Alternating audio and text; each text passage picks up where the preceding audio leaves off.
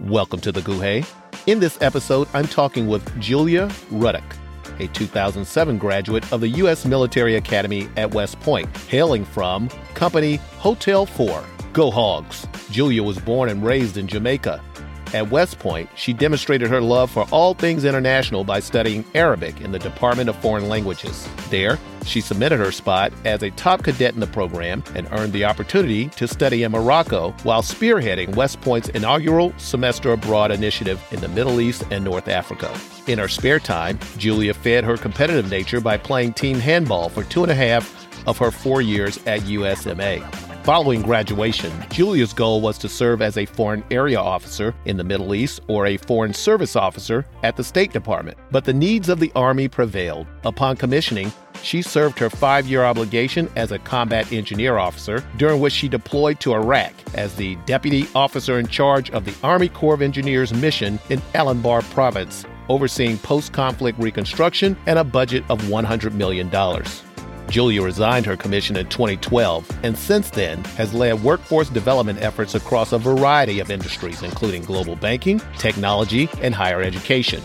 She is a founding member and former director of the Career Services Team at West Point Association of Graduates, or AOG. In her current role, Julia is focused on 2 things. 1, growing AOG's portfolio of qualified companies looking to hire USMA graduates. And 2, helping hundreds of West Point alumni pivot to their employer of choice by leveraging the power of the Long Gray Line, USMA's alumni network. Since meeting Julia at the virtual 2021 Service Academy Career Conference, I've gotten to know her a bit and learned a couple of fun facts that suggest she comes by her talents honestly.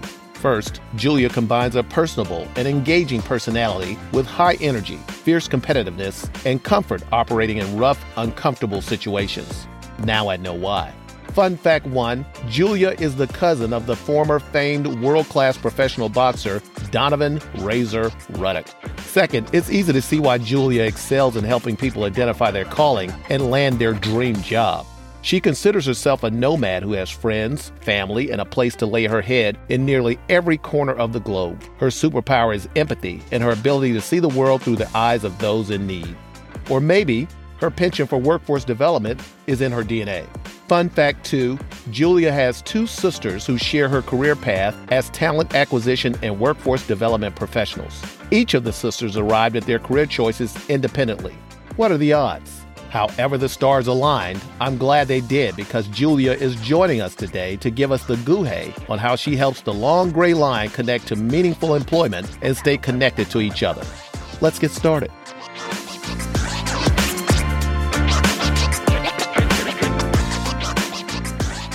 Julia Razor Ruddock, welcome to the gOOhay. Hey, William. How are you? I'm good. I'm very excited to have you on. Thanks for joining me. Awesome. Happy to be here. This is going to be great. Excellent. Julia, the first thing I'm curious about is how does the executive officer of a 120-person U.S. Army Corps of Engineers unit responsible for $100 million in post-war construction in Ramadi, Iraq, transition to a subject matter expert in workforce development, talent acquisition, employer relations, and employee engagement? Those career paths seem very divergent. Please connect the dots for me.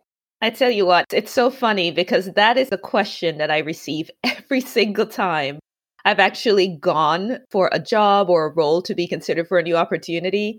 I have to keep people on their toes, William. I am uniquely me. Yes, you are. How I ended up in workforce development and career coaching is a little bit of when one door closes, another opportunity or another door is going to open. I've also been very deliberate with my career trajectory. It definitely wasn't a fluke. After I was recruited by Citigroup in 2012 to join the first cohort of their military officer leadership development program, I fell in love with enterprise-wide projects and initiatives that really involved helping people become better versions of themselves in their respective roles. I was a firm believer that if you can, in your particular role, in your department, in your division, become better at what you do, there's no reason why the overall organization would not also improve. After I finished the program part of the MOLP, I was promoted to senior vice president and ended up securing a role as chief of staff to the site president for City Tampa.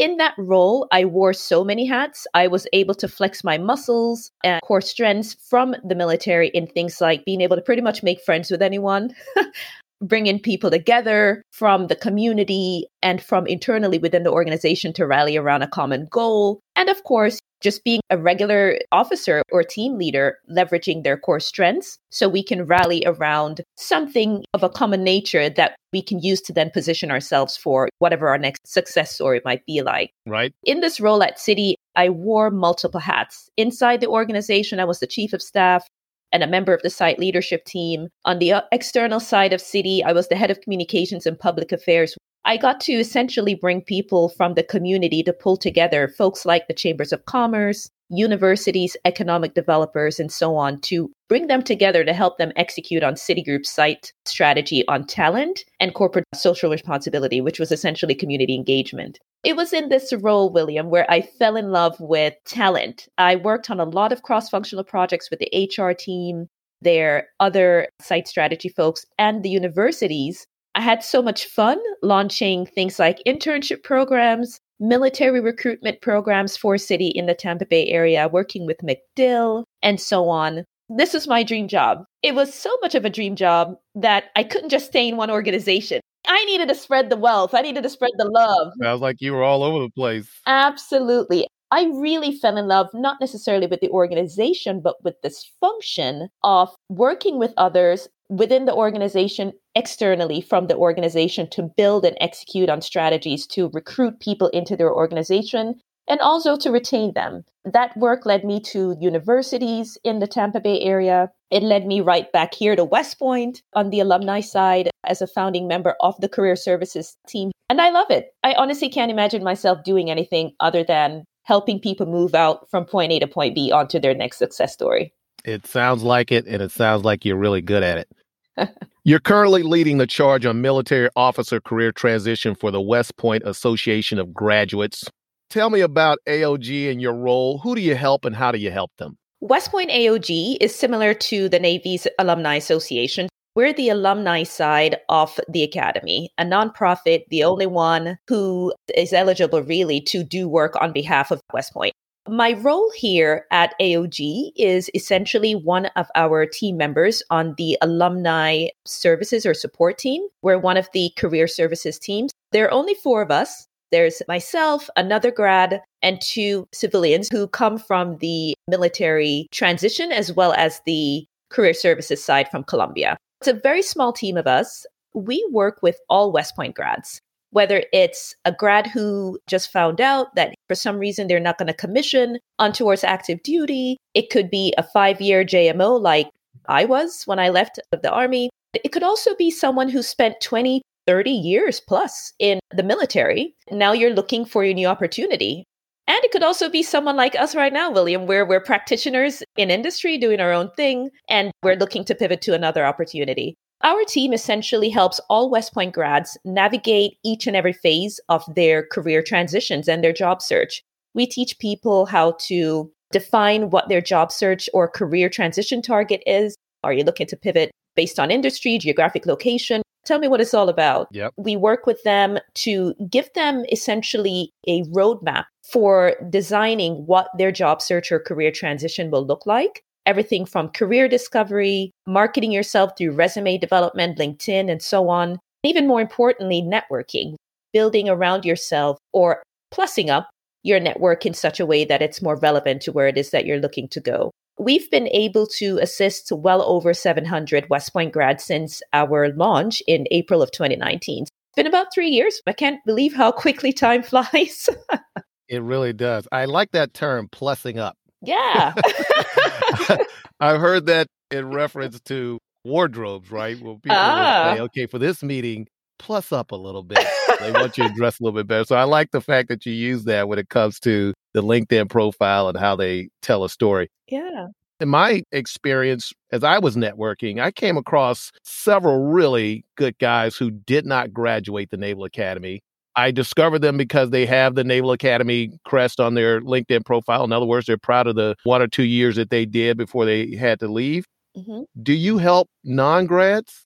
At this time, we don't. It's really a matter of scope, but we do have a pretty robust LinkedIn presence. If you're looking to find us, we can assist indirectly. But right now, because the team is so small, we are looking to figure out how best to serve the broader West Point grad community. But at this moment, sadly, no, we cannot. I see the vision of AOG for the long gray line to be the most connected alumni body in the world. One of the reasons I started this podcast was to find out over time which of the service academies best serve the alumni. I'm going to put a challenge to you. Make the case for why West Point alumni is achieving AOG's vision. I'll just give you my example. I never, ever have had to apply for an opportunity. Really? From literally the time I left, never. Even my deployment over to Al-Anbar, there was a grad there on the back end who pulled me in because I said, I learned Arabic at the academy for a reason. I'm not going to Afghanistan. I need to go to an Arabic speaking country to do my thing. Volunteered for that role out there with the Corps of Engineers. But since then, honestly, I have never had to apply for a job. Wow. It's always been the West Point alumni community there at some way along the experience, me pivoting into these different organizations. There's always been a grad there, either as an advocate for me, as an influencer on the back end, making sure I'm plugged in such a way that I understand what's going on and I can prepare myself accordingly. The West Point alumni talent pool, honestly, is vast. We're doing our own thing, and we're so successful at it, William, that we almost tend to forget that we didn't get there on our own. We try to let grads know that it's not the apply, hopefully you get a call back type of world. You've got to get embedded in the practice of developing relationships, knowing who's out there within your broader network, who's got your six type of thing, and leveraging those connections to move from point A to point B. And oh, by the way, bring other people along the way with you. It's this last part that's really the vision of AOG, bringing other people along for the ride to ensure that you're also contributing back to the long gray line and making sure that we take care of each other. I think naturally this expands beyond just the USMA alumni community. It's going to touch everyone that we come into contact with. I don't know about Navy, but we'll see. I think you did a good job making your case. And I will say that this being one of my mission statements for starting the gOOhay podcast was to see which alumni served their network the best. So far, I've learned some really great things. I didn't know anything about West Point, except for all the jokes between Army and Navy and that type of thing. But what I've learned is, boy, there's some great West Pointers out there. I count you as one of them. I cannot leave Air Force Academy out. They helped me to get the role that I'm in. Awesome. I just think the Service Academy network is just tremendous. People are chomping at the bit to help you. Absolutely. So I can certainly believe that you've never applied for a role. But then again, you're so dynamic. You're so magnetic. You're a great communicator. I can see you walk in a room and they say, we're going to hire you for something. I don't leave the room until that happens. I can believe that.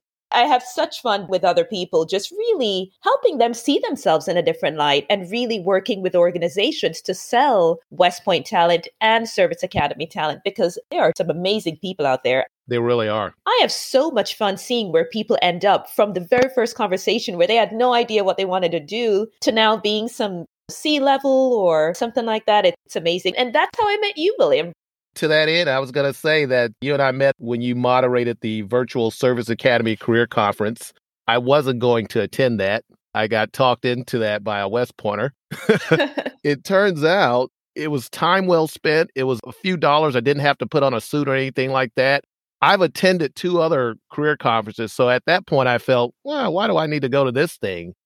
I'm so glad I did. First of all, you did an excellent job moderating it. I was just so impressed. I had very low expectations for the conference, but I just came away very impressed and I made a lot of new contacts. Awesome. The Service Academy Career Conference is back to an in-person. In fact, you're just back from working 2 of them this year. Mm-hmm. I last attended one in 2019 here in D.C. My outside perspective looking in is the quality of the conference has improved. Do you share that perspective? Absolutely. I think it's really a factor of a few things. Now that there is a professional career services team at West Point, we're able to do a few things. I wear 2 hats. I talk with grads on a daily basis in a career coaching type of fashion, but I also do business development. All of us do business development in our own right. Everybody sells. Exactly. Everybody sells. And when the product is the Service Academy alumni talent pool, I mean, come on, I can sell this in my sleep. I love grads. I love grads from all over the place. We don't say that too much, with Navy and all that, but No Navy. yeah. I personally think that the SAC itself has tremendously improved because we've been able to do a lot of advocacy on our end when we're interfacing with employers. There are a lot of employers who may not necessarily have known about the Service Academy Career Conference. Maybe they looked at themselves and they look at some of the huge organizations out there who attend these things, and maybe there could be a lack of budget. Maybe they don't see themselves being able to compete with these large organizations, and they're just some growing small or mid-sized business just trying to make it, trying to attract talent. We work with them.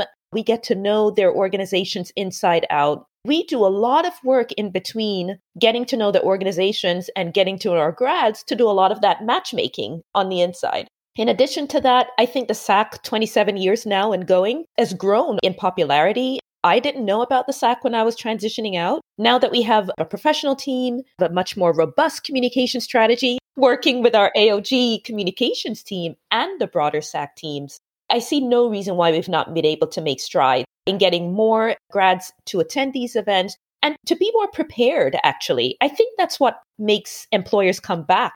When you can help a grad tell their own story, deliver that elevator pitch, draw out the relevant skills that make them the best thing since sliced bread for those organizations they're interfacing with, assisting them in building confidence.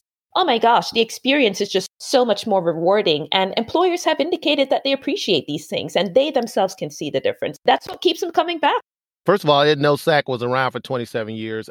It's very impressive to see what you're doing with SAC. I think it's just better in terms of how they are relating to the folks in transition. Some of the things that you mentioned, I just think the quality of it is better. And it almost seems like you're adding more companies to it as well. That is it. Totally agree with what you said. We're all about West Point grads. That employer and business development work, it's a lot of heavy lifting, but I think it allows us to do our jobs better. If we know the organizations better, then we can advocate for them to the grads. We can help spread the word a little bit more and definitely bring more qualified candidates right to their doorstep. There's no way they can say no at that point. That's excellent. Given your expertise, what's your best advice to alumni currently in transition, looking to either jump to the next level or get out of a dead-end role and get into a new one? You've got to have an idea where it is that you're going, because really nowadays, an employer is not going to have time. There are some out there. There are some recruiters and some hiring managers out there who will take the time to help you figure out what it is that you want to do. But this is not the norm. By the time you have those conversations, you will have already had to have done some in-depth getting to know yourself, understanding what it is that your job search criteria might be, and what are the levers that are driving your decision making. Once you figure that out and you've figured out where it is that you're looking to go, the delta between those two things and you getting an opportunity, it's people. Network, network, network. It's such a cliche thing, but at the end of the day, people are the ones who hire people. Networking is one of the best things that we can do for each other and for ourselves even to help ourselves navigate from point A to point B. By networking, I don't mean blindly throw out some connection requests on LinkedIn and hope for the best. No, it's a strategy. It's owning your story. What do you say to that person in your initial outreach to them to ensure that they don't run away from that message? After they connect, what do we say to them? How do you share your story in such a concise way that they're able to walk away from that conversation saying, I'm either going to hire that person right now, or if I can't help you with a job or with something that you're looking for, maybe I know someone else who does. That's what it's all about. Indeed. If we can get very comfortable sharing our story, being able to own that process or that experience of the job search, I think that's 95% of the heavy lifting. The rest of it is just a matter of, is the person going to say yes or no? And we can't really control that, but we could keep it moving. You hit some good points there. It is all about people. It is very important, from my perspective and my experience, learn how to tell your story. You're the best at telling your story. Nobody can tell it for you. I quite frankly was a person that didn't quite know what I wanted to do next, but I know what I had done. And so it took some work to go back and pull the elements from the things that I've done and shape those into a story for a direction in which I wanted to go. The way I got that was talking to a lot of different people. With each person that I spoke with, I heard a different way to tell the story. I got ideas from them to help shape my story. And that's why I think it's so important to network. You hit on a great point. Networking is a structured process. I've talked to some guys who say, well, I'm great at networking. The problem is I don't usually get anything out of it. And then I say, well, you're not good at networking. Because as you say, just sending out LinkedIn requests and getting connections, that's not the objective. The objective is three things. You want to get information, you want to get contacts, and you want to get evangelists. If you don't get those three things, then you didn't really have a good networking interaction. That's it. That's it. I could spend a lot of time talking with you and learning new things. One thing I have learned is that if it's not on your calendar, it doesn't exist. That's the Julia Ruddock rule. So I'm going to ask you, what's the best way for someone to reach you and get on your calendar for a discussion if they wanted to? Find me on LinkedIn. I mean, literally, I'm on there every day. Just find me on LinkedIn, linkedin.com/in/Julia Ruddock. Not going to miss me at all. Okay. No, you are a prolific poster. I'll make sure I put the link to your profile in the show notes so that everybody can see it. I do encourage everyone to reach out to you. I think you're fabulous to talk with, and I think they'll learn a whole lot. I'll let you out on this one. I think you have a very interesting background. Yet to end the call with you on time. I always end up getting into some deep discussion because you'll hit on something that makes me curious to find out more. I enjoy talking with you. When I can catch up to you, it's hard to get a hold on your calendar. You're very busy. I know there's a lot more to learn about you, so I'm going to give you an opportunity to tell me something I've yet to learn about Julia. Teach me something new. Wow me and make me say, is that right? Okay. I don't know if this is going to be appropriate. If you have to lead it that way, it's going to be the best. It's going to be the best. That's too funny. I'm a nomad. People really don't think about this when they meet me. I'm never comfortable in one place for too long, other than Jamaica. As you can imagine, this has led me all over the world. I've been to some really interesting places in the middle of the Sahara Desert out there with a Land Rover. My favorite car, by the way, is a Land Rover Defender 90. Good number, by the way, 90. Good number. Right? There you go. I've been all over the place. And I think it's really allowed me the opportunity to meet also some very interesting people. When I was on my semester abroad through the Arabic department at the Academy, it's the first time West Point's ever done a semester abroad program in North Africa or the Middle East or the Arabic speaking world. So it was myself and 5 of my other classmates who did this and launched this for West Point. While everybody else was busy at the university and all that good stuff, not me. I was never at school. I figured the first time in my life that I can actually have a regular college experience, I'm not going to classes. I am going into the thick of Morocco and I'm going to get lost. What? I never was in class. It's funny because I came back to the Academy and scored the highest on the DLPT, by the way, for Arabic. Wow. There's a thing at the Academy called the Thayer method. You're supposed to teach yourself before you get to class. I figured since I'm teaching myself anyway, I don't need to go to class. I'm going to go learn from the Moroccan people. Okay. Throughout my excursions, I ended up making some really great friends, people I still talk to this very day. On one of my trips down to the Sahara, I vividly remember this guy. I mean, the guy fell in love with me, William. I don't know what it was about it. He did not want me to come back to the US. Really great time with his family down there, spending time. I guess for them, I don't know if they've met a Jamaican, but they probably had never met an American who latched onto them and wanted to learn all about what it is that they did. I felt at home. I didn't want to come back. I did not want to come back to the States. I was very much happy in Morocco or Egypt, wherever I was most of the time. I had this guy on one of the trips where I returned, just one of the weekends to visit his family, just before I said bye. The guy had goats, cattle, camels, and everything lined up ready to go for his proposal. You are a liar. I'm not lying. Is that right? It's the first time ever in my life. Not even my own husband could have topped that. This guy wanted to propose to me so I didn't have to go back to the States. And I have pictures. Oh, gosh. Julia Razor Ruddock. I'm going to declare it right now. Of all my episodes, best is that right ever. Wow. That is an amazing story. I want those pictures. Of course. Thank you very much. It's always a great time talking with you. I greatly appreciate you joining the gOOhay podcast and sharing your experience and all the great information for particularly West Point graduates. But I think some of the nuggets that you mentioned also could help other Service Academy graduates who are in transition. Julia Ruddock, thanks for hanging out with me. Thank you. This has been awesome, William. Keep doing what you're doing. I think it's absolutely remarkable. I guarantee your messaging reaches a lot of people. Thank you, Julia. That warms my heart. Go Navy. You know the rest. We'll talk about that. Take care. I want to give another big thank you to my guest today.